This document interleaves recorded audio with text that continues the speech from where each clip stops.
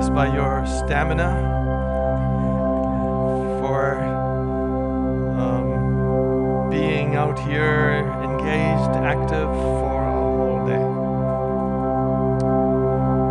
I've enjoyed, appreciate the interaction with the believers, the fellowship as we speak of it that way.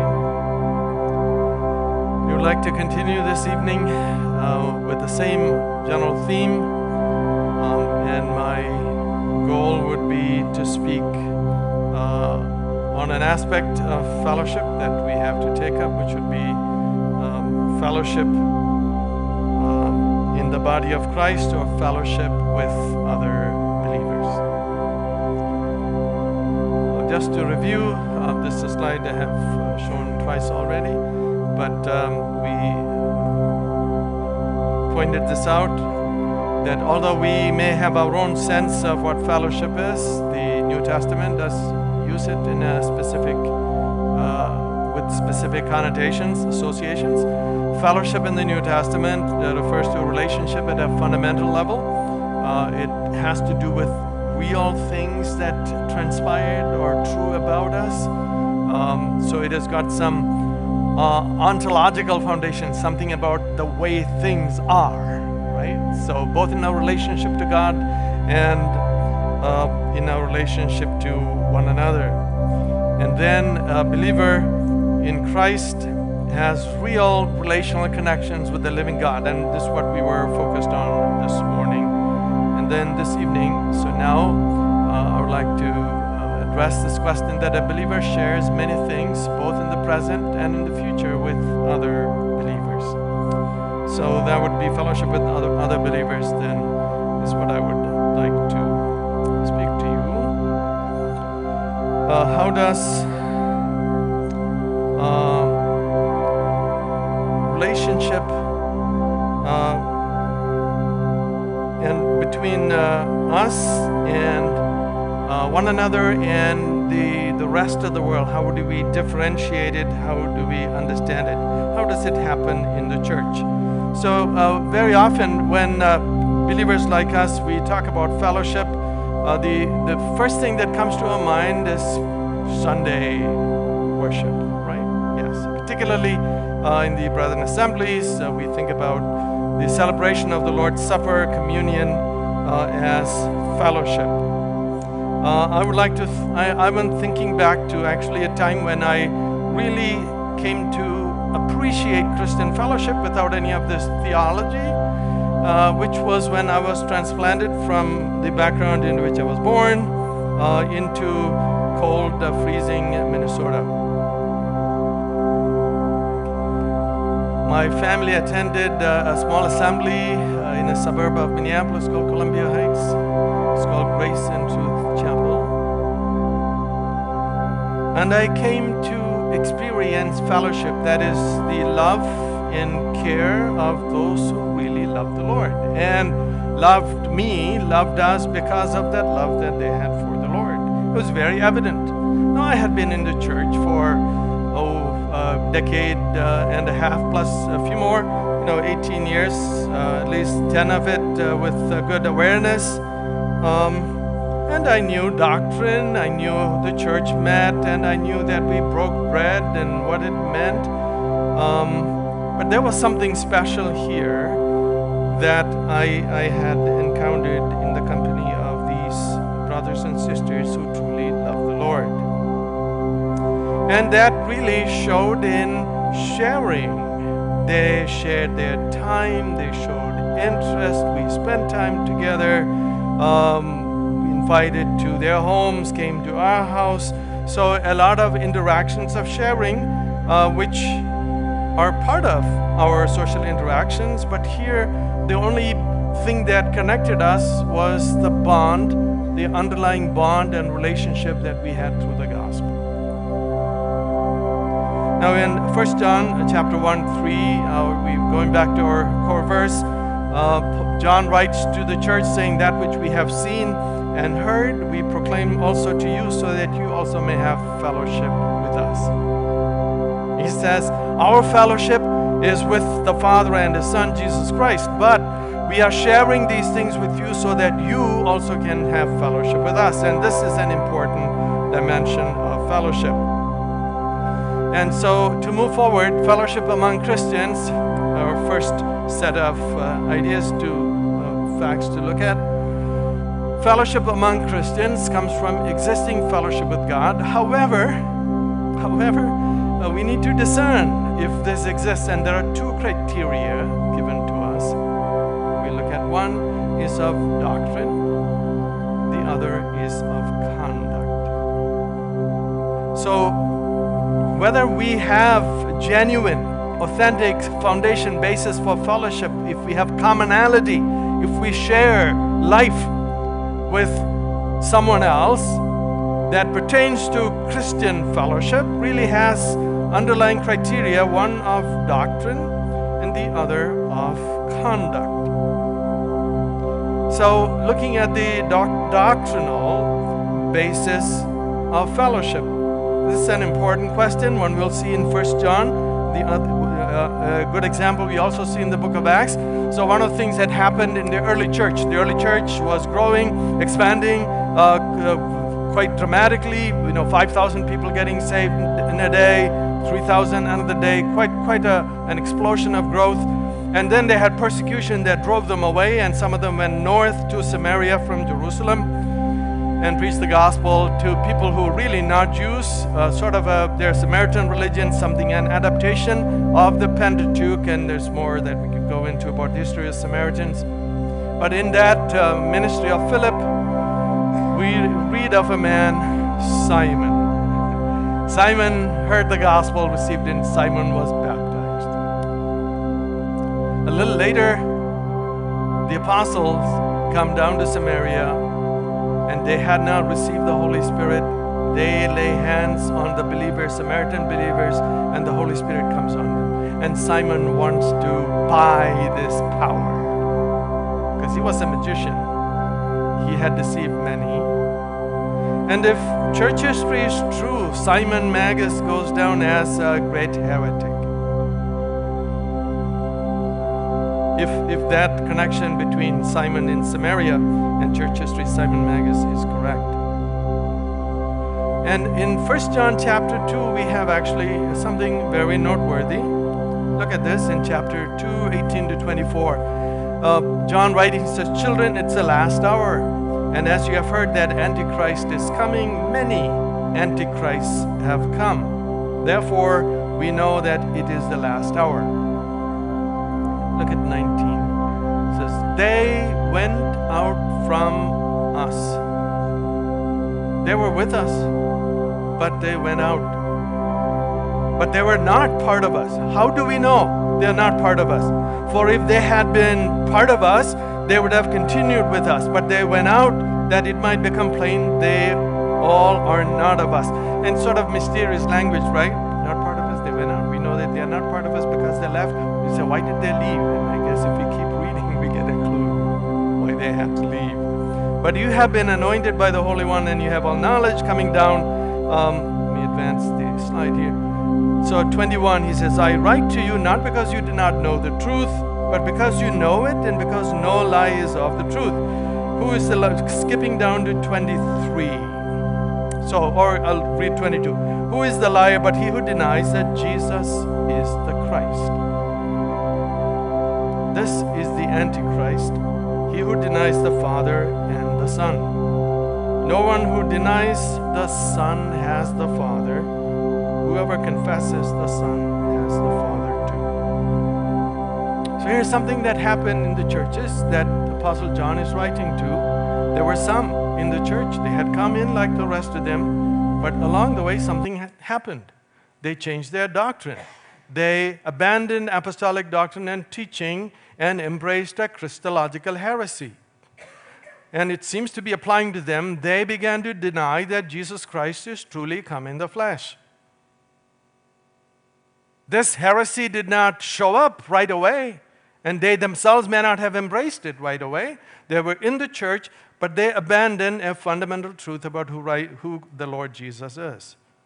So the earliest doctrinal controversies we find in the church are Christological controversies. There's the doctrines that teach error concerning the person of the Lord. Because it's very natural, or the natural mind could not easily kind of reconcile, how could one God be three persons? And so an easy solution, and the Jews, the apostles must have all struggled with this, right? Here is their own statement. I mean, what kind of man is this? That the wind and the waves obey him. They were struck with who he was. And they were convinced incontrovertibly that he was God. He is not the same as the Father. He's of the same nature as the Father. And this is God's instruction, and also really there are some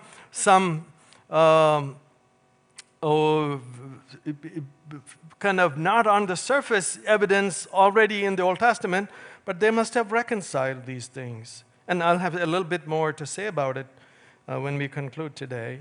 But the earliest controversies were about the person of Christ.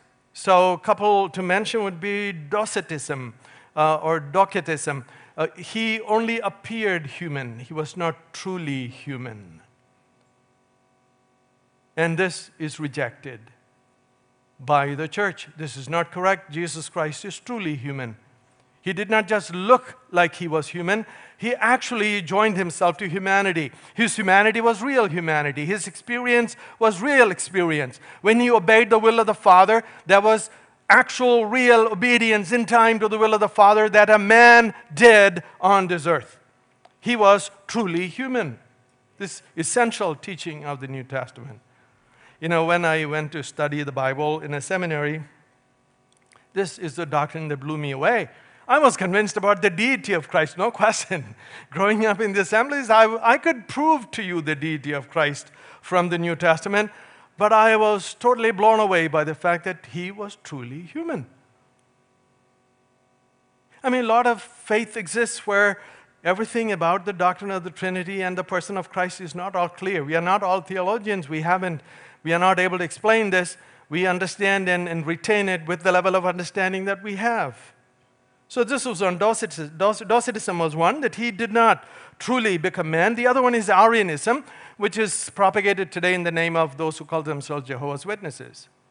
That he was not truly God. He was someone less than God. It's something from also early Gnosticism where the ultimate creator had emanations. That creator would not contaminate himself with the material world, but these emanations from him were the ones who created the material world. So Arianism was condemned by early church as well as Docetism and other heresies. Christ was truly God. I had an interesting experience once. People come knocking on doors to turn you into a JW. It's a question, what do you do with them?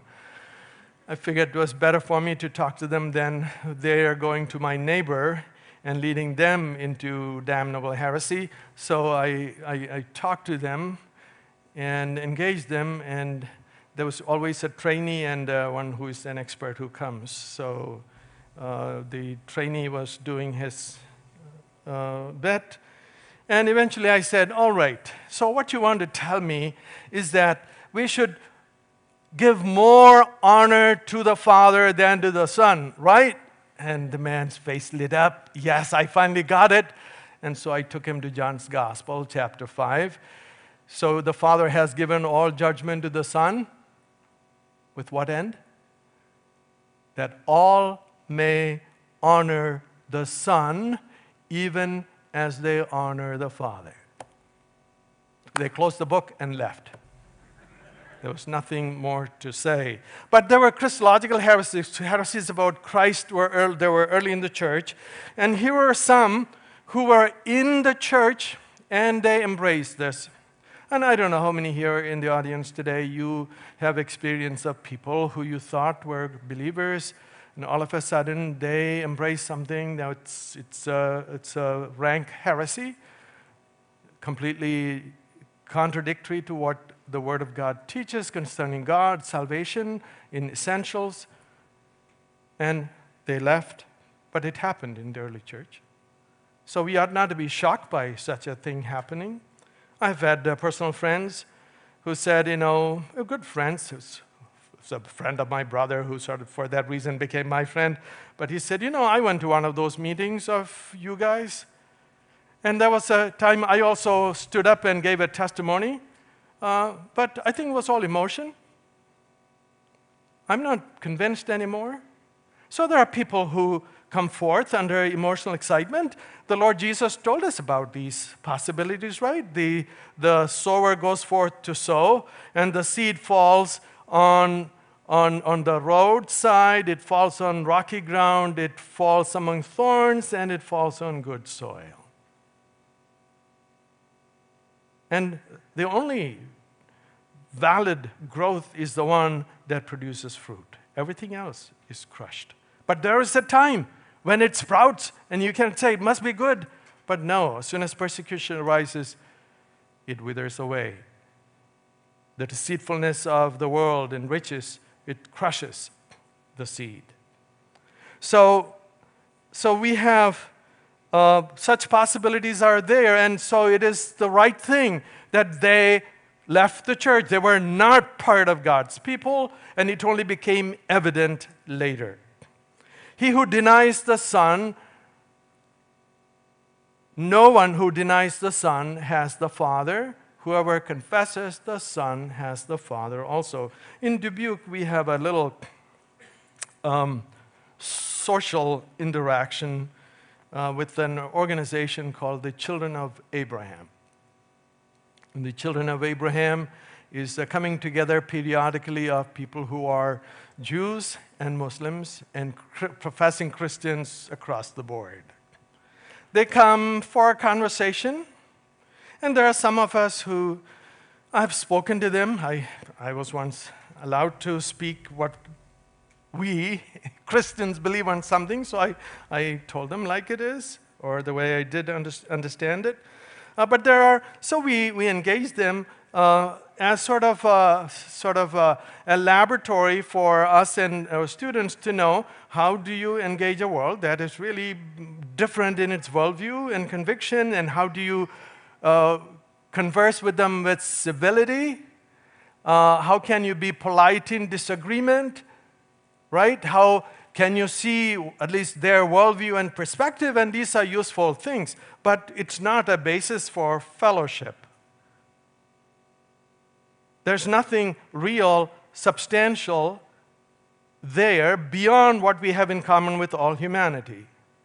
And Christian fellowship goes beyond our fellowship with the rest of humanity. We do share things with all humanity, being created in the image of God and being of the same nature, but we have been brought out of that and put in all of the new circumstances we reviewed earlier in the special, by the grace of God, in eternal relationship with Him, and that brings us a bond that is beyond all else.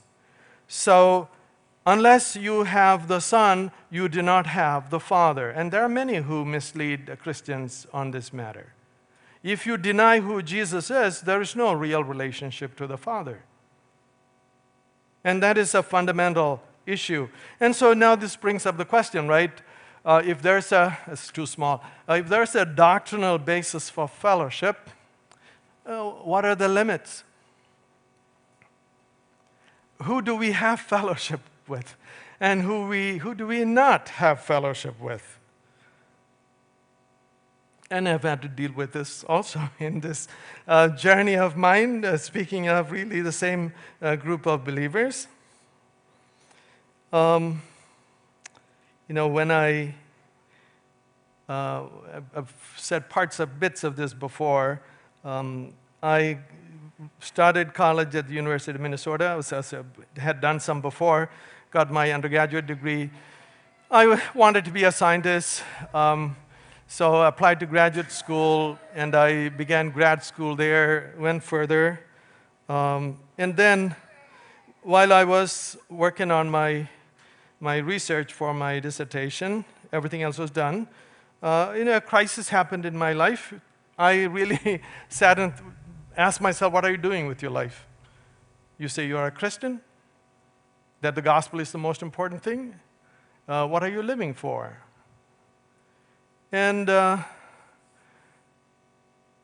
my aims and objectives and ambitions in the world were not very different from secular ambitions. So there were a few other things that happened. And I decided that if I was going to study anything and teach anything, I want to do that with the Word of God. So I decided to go to a seminary. Well, the brethren I was in fellowship with, they did not believe in having fellowship with all who belong to God.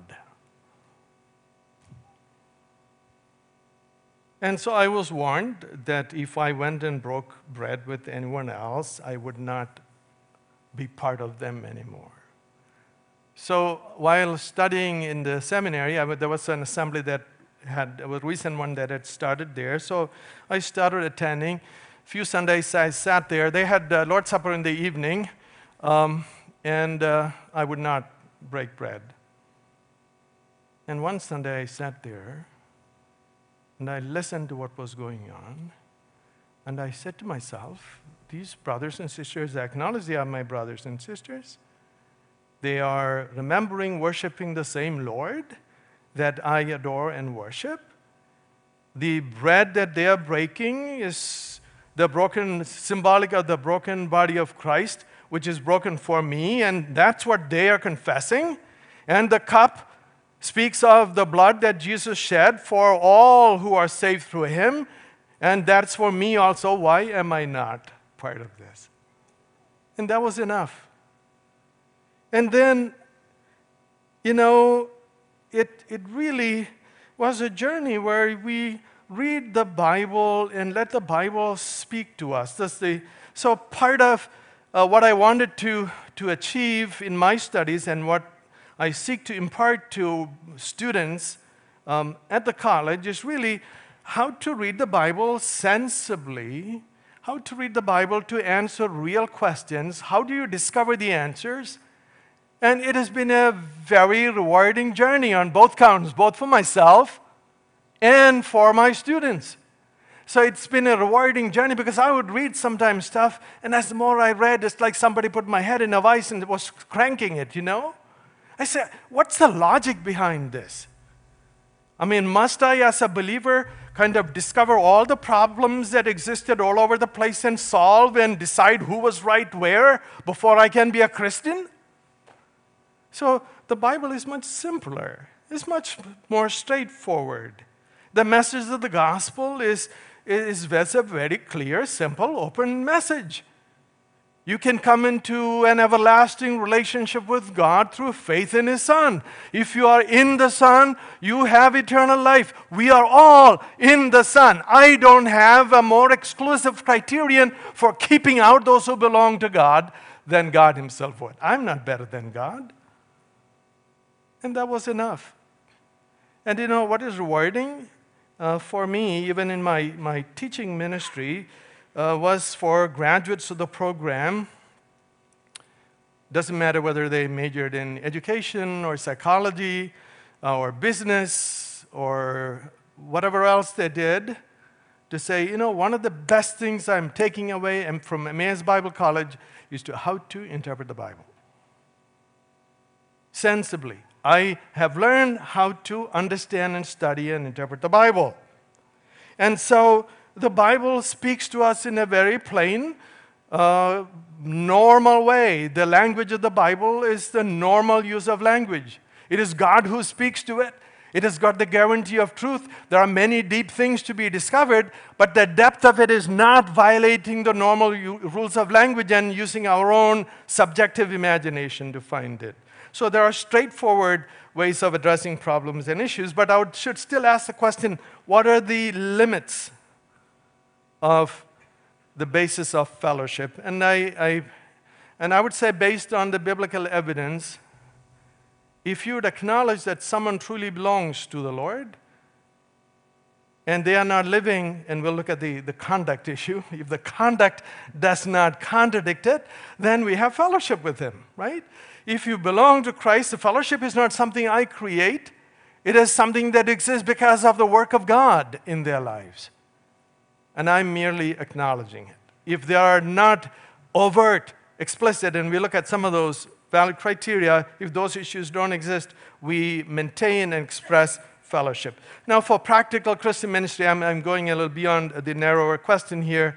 Obviously, the believers whose doctrine of last things are not the same as mine, they are still brothers, and I would be happy to remember the Lord with them, but if I have to work with them in ministry, in teaching in a church, that would be a little more problematic, correct? So there are limits you draw for the extent of collaboration, working together, depending on the limits and freedom and conviction that you want to communicate in your ministry and teaching. So that's a separate question altogether.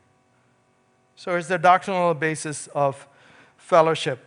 Here's one more related question I would like to address, that it seems like even in the early church, in the meeting of the church, unbelievers could be present. Well, I'll prove it to you from the Bible, right? We should prove everything from the Bible. So even in the meeting of the early church, that unbelievers could be present. At least the situation is entertained. It's not a very strong statement. So Paul writes to the Corinthians in 1 Corinthians 14. He's talking about the disorder in the meeting of the church. Multiple disorders were going on.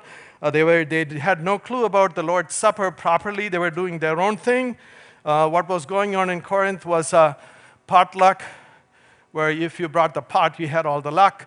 You brought your own stuff and ate it. There was no sharing. There was no remembering the Lord. There were many, many things going on. Other problems were, the speaking in tongues. They were all speaking, and nobody could understand what anybody was saying. And Paul says, this is not proper, right? And so in talking about tongues, he said, I would rather you prophesy rather than speak in tongues. If they're a tongue speaker, they should not speak unless there is another one who can interpret for them, who is present. But here he presents a situation. If you're prophesying, if an unbeliever walks in, now that's interesting. If an unbeliever walks in. So they did not, collect the ticket at the door and lock the doors before the meeting began. If an unbeliever, an outsider or unbelievers enter, will they not say that you're out of your mind? If all prophesy and an unbeliever or outsider enters. So there seems to be some. So they're not part of the church, and you would not mislead them to think that they have something real, substantial connection with the body of Christ.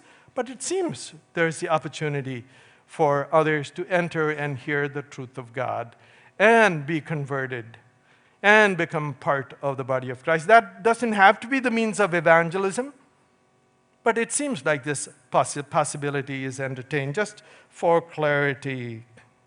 So I think there is something for Christians and churches to be welcoming without compromising the truth, without misleading people who haven't believed the Lord Jesus into thinking that they have a relationship with the Lord. I think a clear preaching of the gospel on a regular basis, that will lay it up before everyone, right? You preach the gospel clearly, that a person, whether you're born in a church family or not, you need to be personally converted through faith in Christ. You speak that regularly, and any outsider or insider will come to understand whether they are part of the church or not. And so we can be welcoming without compromising. More could be said, but let me move on. There's a doctrinal basis for fellowship. There's also a conduct basis for fellowship, and this is very clear. And not all gospel preaching churches are apostolic or sufficiently biblically committed in these regards. But if you want to follow what the New Testament is teaching, we should uphold these things. So Paul, writing to the Corinthians, again, 1 Corinthians 5, 1 and 2, Paul writes, it's actually reported that there is sexual immorality among you, and of a kind that is not tolerated even among pagans. For a man has his father's wife. It's probably a stepmother he married. And you are arrogant. Ought you not rather to mourn? let him who has done this be removed from among you. Right? Something such as church discipline. Or if one's outward conduct is so immoral that it really violates the standards of what is associated with God, then Paul says you should not consider him part of the church. You should not have ongoing relationship, fellowship with that one as if he is a brother. It's there. He said, let him be removed from among you. Coming down to verse 9, he says, I wrote you in my letter not to associate with sexually immoral people, not at all meaning the sexually immoral of this world, but or the greedy and swindlers or idolaters, since then you would need to go out of the world. Paul says, I wrote to you saying you shouldn't associate with the sexually immoral, but I didn't mean everybody in the world. Because even in Paul's world, there was a lot of immorality. The immorality is not a modern thing. Sexual looseness, homosexuality, these are not modern things. These were rampant in the first century when the church was growing and the gospel was being preached. But he said, if these are outside people, in fact, I'm not telling you that you shouldn't associate with them. If you don't associate with the sinful people of the world, how will they ever come to know the Lord? In fact, what was the charge against the Lord Jesus by the religious people of the day? This man eats with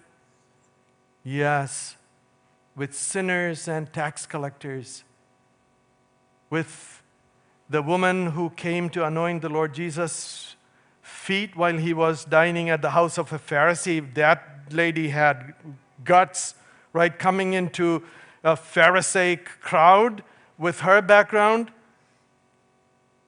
She was touched by the grace of the Lord Jesus. And she could not be touched by the grace of God if our Lord had not reached out to people like that. So we are not commanded to go out of this world. You ought to be careful. You got to rescue those like brands in the fire with taking care that your garments don't catch fire. However, there needs to be a reaching out to those. He says, so I didn't mean that you shouldn't associate with anyone in this world. Who am I to judge them? He will go on to say. Verse 11, he said, but now I am writing to you not to associate with anyone who bears the name of brother, if he is a member of the church, if he has confessed faith in Christ, but then continues in sexual immorality. He says, greed. I wonder how we find that out. So it must be obvious in their public conduct, right? Something obvious, even the rest of society probably condemns them for their dealings with people because it's motivated by greed. Or an idolater, a reviler.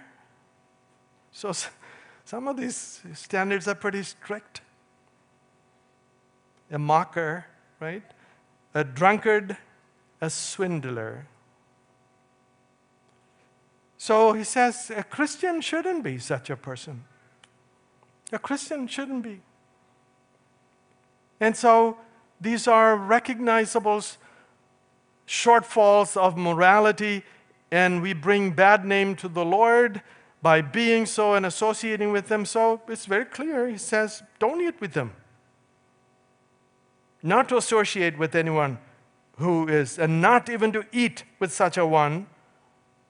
In verse 12, for what have I to do with judging outsiders? I'm not talking about an unbeliever. Go have a meal with, if you want to, if you have business interaction, work interaction, if you're trying to reach someone, don't be a judge over them first. They don't have to become moral before they tell them that they cannot make themselves moral enough to be accepted by the Lord. That grace of God is to be accepted freely, and it's a power of God that teaches. It is that grace that trains us to deny ungodliness.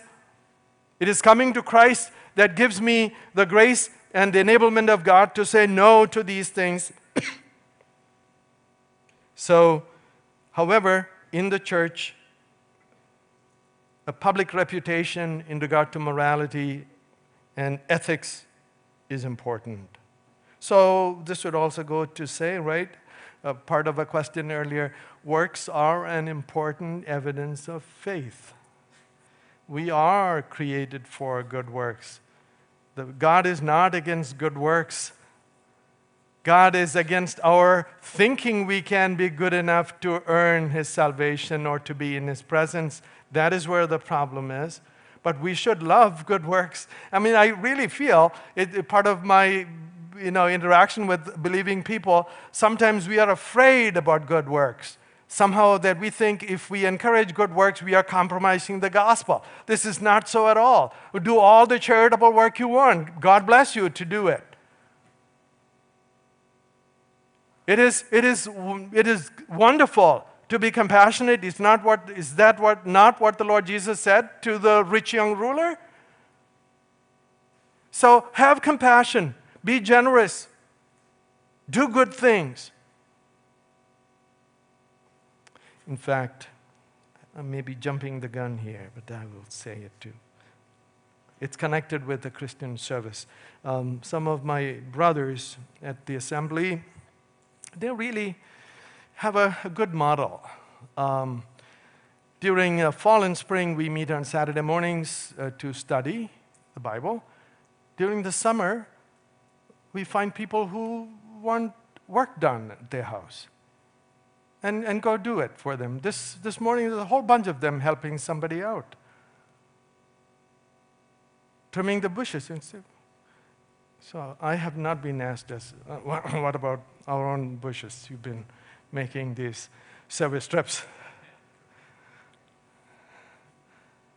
But it's a good thing. It's actually a demonstration of care within the body. Good works, we ought not to frown on good works.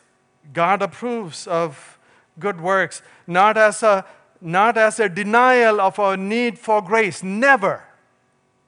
But as those who have come to know God, to be gracious, to be lights in the world, to be salt of the earth. This is what we are called to be and called to do. So the basis of fellowship then has to be understood in terms of doctrine. If someone denies the essential doctrine that makes one a believer, then you cannot have fellowship. And if their outward conduct openly violates ethical moral standards, that's not the calling of a Christian. And so here we have some explicit standards. Let me move on then to the evidence, manifestation of fellowship. How are we doing time-wise? Okay. Manifestation of fellowship. What is the evidence that we share in things with one another in the body of Christ? And I would point out two evidences. One is really sharing or giving out of love, and the other is unity. So I already touched on sharing. Sharing and giving out of love. Two simple labels for evidences or manifestation of Christian fellowship. So let me move on and speak about this, about sharing and giving. In Acts chapter 2, one of the early things about the church is really what seems to be a social experiment they were conducting. They were not doing an experiment. It turned out that way. What happened in the early history of the church in Jerusalem? A whole bunch of people came to know the Lord. They were all Jews, Jewish background in Jerusalem. And it's a very interesting account here in Acts chapter 2. It says, those who received His word were baptized. This is Peter's preaching on the day of Pentecost. And they were added that day about 3,000 souls. And they devoted themselves, it's one of the key verses for us, and they were devoting themselves to the apostles' teaching and to fellowship, to the breaking of bread and the prayers. And all came upon every soul. Many wonders and signs were happening. And verse 44, all who believed were together and had all things in common. You wonder, what does that mean? Keep reading. And they were selling their possessions and belongings and distributing the proceeds to all, as many as had need. And day by day, attending the temple together, breaking bread in their homes, they received their food with glad and generous hearts, praising God and having favor with all people. Seems like exciting times, right? To get pumped up, and this is really what was happening. They were excited about what was going on. The Messiah has come. He has brought us salvation. Believe in Him to be saved. Great excitement. We could use some. It was great excitement. And part of this excitement, they said, we are brothers. We are one family. Our destiny is with God. We are all going to share eternity together. Isn't this wonderful? Here is what I have. Now it's common property. I don't know how long this lasted. And I don't know what to make of this. I don't think they were doing an experiment. It's the outcome of the early excitement of the believers. And later on, maybe they realized, we still have some sin in us. So it's subsequent to this, we have the problem of serving at tables where some of the widows were being neglected. There are many who have gone to this communal experiment. But this was exciting, and when you come to chapter 4, we find that, this is still mentioned. This is just before the Ananias and Sapphira account.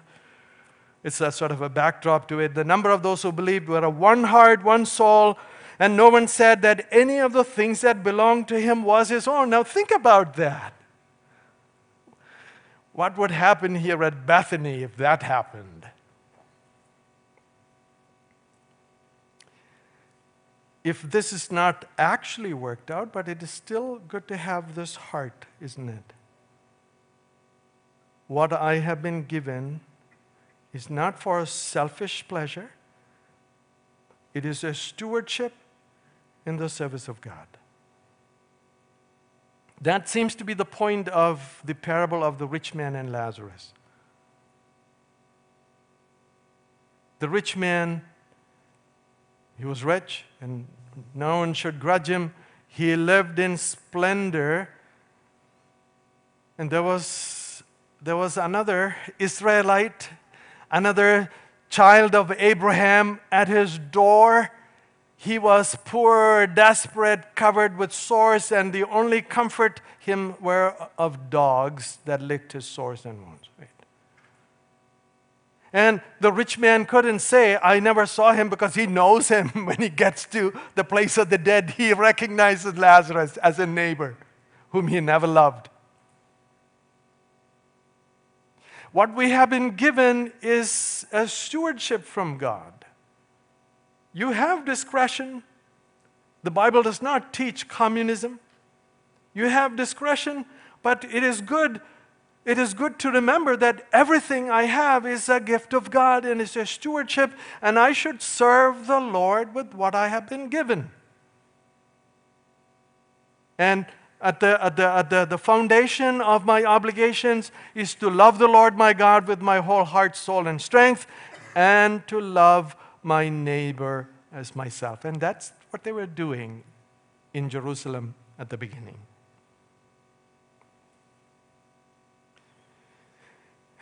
The fellowship in the early church existed not only within a congregation, it also actually goes beyond the congregation. It is one of the early major events in the early church. The Apostle Paul goes on missionary journeys. He goes to Western Turkey. On the second missionary journey, he crosses the Adriatic. He goes to the other side. He goes to Macedonia, Greece, Athens, Corinth, returns. And then a famine was going on in Judea. So already at the time they were in Antioch. This had been said, and Paul already had taken a contribution to Antioch before. Now, even the 2 Corinthians, this shows up very prominently. But look at what he says to the Romans at the end of the Epistle to the Romans. For Macedonia and Achaia have been pleased to make some contribution or to do fellowship for the poor among the saints at Jerusalem. For they were pleased to do it. And indeed, they owe it to them, for if the Gentiles have come to share in their spiritual blessings, they are also to be of service to them in material blessing. Paul gives a rationale, a logic, why the Gentile churches should have some appreciation for the gospel that came from Jerusalem and show this appreciation by their contribution. For our purpose, our love for God's people should not be confined to the local congregation. We are part. There's one bride for the Lord Jesus. It's one church, right? It's one bride of all saints of all time. And so our vision of the body of Christ must extend beyond our narrower limits. And we should consider this. So contribution for this is for the needy in the church. And, all the time there are situations that come up where it may be the right thing for you and me to consider, to be moved, to act for the blessing, for the benefit of those who belong to Christ, but who are going through difficulties. Paul actually says this in principle in Galatians 6:10, as we have opportunity, let us do good to everyone, especially to those who are the household of the faith. Right? It's a general principle. Because you are a Christian, you don't have to insist that you will only and always give to Christian charities. You should have compassion for the world at large. But do good to all, everyone, especially to those who are of the household of the faith. So we should, shown by our sharing, and additional thing here, sharing also should go under the support of the ministry of the gospel. In 1 Corinthians 9, this is a long section. I did not want to put all that text. It's actually a major argument that the Apostle Paul makes about why the ministry of the gospel should be supported by the saints. You should read that section, right? The Bible does not really provide tent making as the model for the ministry. Paul made tents because he did not want to be obligated to anyone for carrying out the duty that the Lord Jesus gave him. He said the church should support the ministry, but he was not going to beg, pass his hat around to the people he preached in order to preach the gospel to them. So he did whatever resource he had to serve the Lord. I'm so impressed by many who show great commitment to serving the Lord. They serve the Lord with whatever they have. They have given up. I'm thinking of people who serve with me. We find value for the ministry of training people, of teaching people in the gospel. They are willing to give up much for the sake of the Lord. And so here Paul writes to the church saying the ministry of the gospel should be supported by the saint. And there is in Galatians 6, I think the reference is missing there, 6:1. Let the one who is taught, no, it's not 6:1, it's further down in chapter 6. Let the one who is taught the word share all good things with the one who teaches. It's my favorite verse. But there should be support for the ministry of the gospel. In Romans, so here's sometimes, our tradition, we are a little squeamish about this, I think. I'm talking about the brethren generally. We don't like to talk about funds. Paul wasn't that squeamish. So you see what he says to the Romans in Romans 15. He says, Romans, I'm coming by. I want to visit you. I wanted to visit you for a long time. I've been prevented thus far, but I'm coming. And tell you what, I want to come spend some time with you, and then you can send me onward to Spain. What a blessing for you. And he's serious. Is he doing his own thing? Is he going to some private party, some vacation trip to Spain? No. He is taking the gospel. He's saying, believers in Rome, you have a marvelous opportunity to support the work of God by helping me to travel from Rome to Spain. should say, wonderful, Paul, can't wait for you to get here. That should be the spirit, because we are being offered an opportunity to share in the work of God's mission, God's work to the world, God's grace and salvation to the world. He says, I hope to see you in passing and to be helped on my journey there by you. To have a share in the work of the Lord is an opportunity. It's not a burden. You're not supporting the needy and the poor that way. You are giving to God in doing that. And then I got a thumbs up before. I think that it should be like this now, right? So, okay, that's good. Our giving and should not only be of money. And the Apostle Paul is really, when I read Philippians chapter 1, it's so impressive. And look at this man's heart. Paul is in prison. We mentioned this, I don't know, in some context earlier today. He's in prison in Rome. The Caesar is waiting for a trial before Caesar, and the trial might end with his beheading, right? He might be gone. He doesn't know what's going to happen. And here's what he says.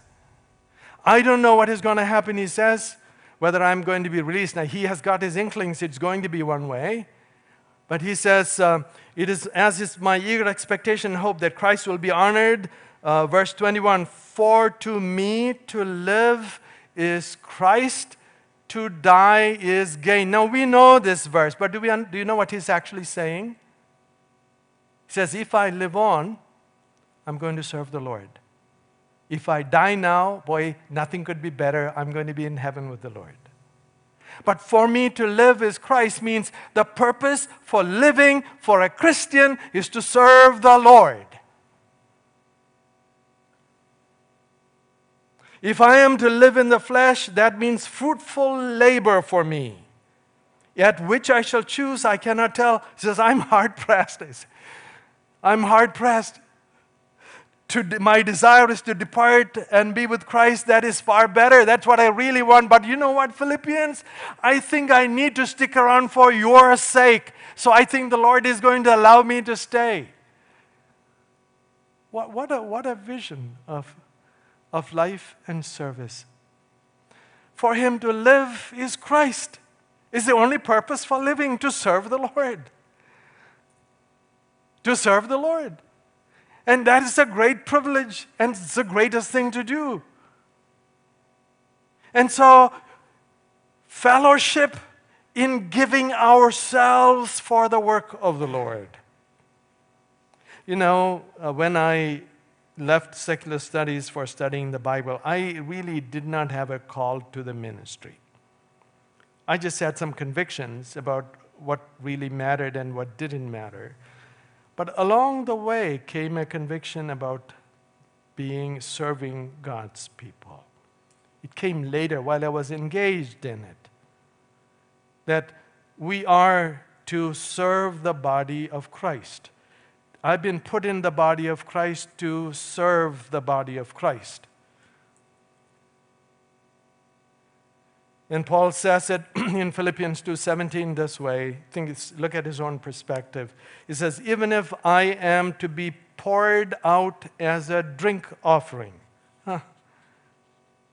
My life expended for the gospel, for your benefit, O Philippians and others to whom I have had ministry, I view it as being a life poured out before the Lord as a drink offering. I do not consider it a loss, he says, for my life to have been expended this way. It is offered to the Lord. It's poured out.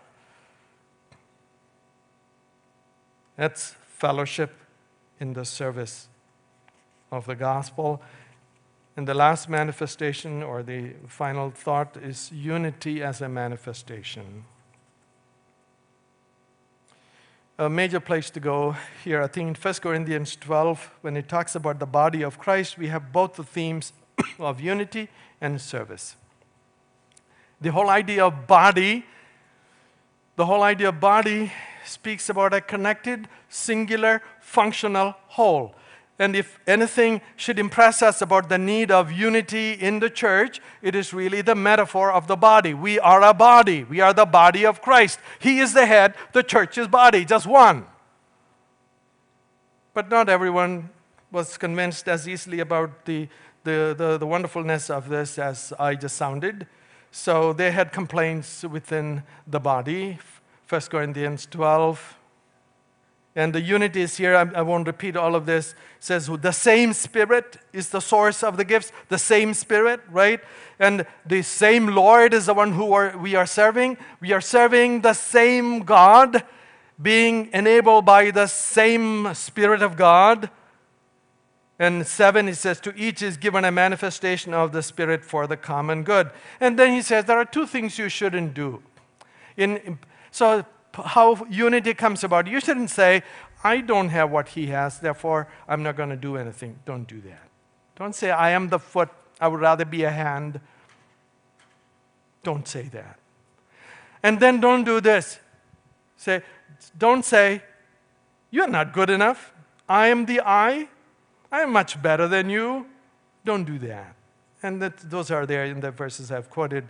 The foot shouldn't say, I'm not a hand, I don't belong to the body. And verse 21, the eye shouldn't say to the hand, I don't need you. So we all need one another. And we all should value what the Lord has given us. So unity is part of the manifestation of fellowship. Oh, sorry, I see that it wasn't there. So verses 15 and 21 point this out. But I'm going to move on. Two passages, one in Philippians chapter 2. Paul says, believers, you should, if you have fellowship of the Spirit, you should manifest unity. How do you become one? Well, set aside your own agenda and start thinking about what pleases the Lord best in this situation. That's the answer to the unity problem. And it might take you some time to get the answer. But the answer is that. What does the Lord want in this situation? What honors the Lord in this situation? What is pleasing to the Lord in regard to this question? If we search out the answer to that, then we are all on the same page. The unity of Christians in leadership, in service, in the body is by all of us having the same mind as of the Lord. So Philippians 2 says, complete my joy by being of the same mind, having the same love, being in full accord. And remember, this is a prelude to the great Christological passage. Christ is brought up as the example. He did not consider his own convenience. Although he was in the form of God, he did not consider equality with God as something to grasp onto, but emptied himself. You, likewise, should consider the needs of your fellow brother and sister above your own desires. Start being humble. Give in.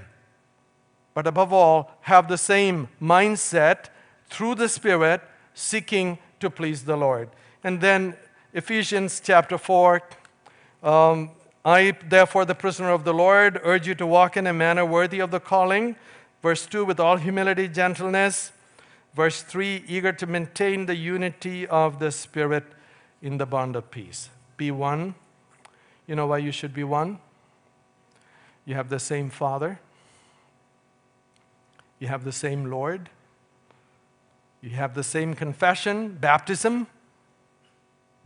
You have, we could say more, you have the same destiny, you have the same hope.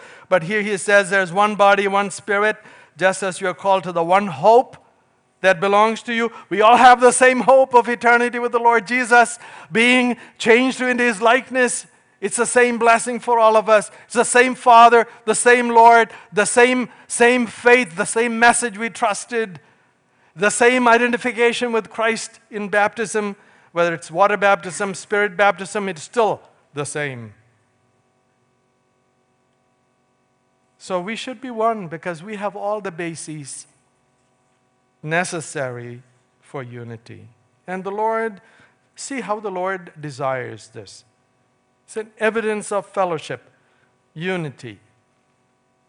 In John 17, in our Lord's high priestly prayer, he says, I do not ask for these only, not the 12 or the 70 or the large number in his day, but also for those who will believe in me through their word. That's for you and for me.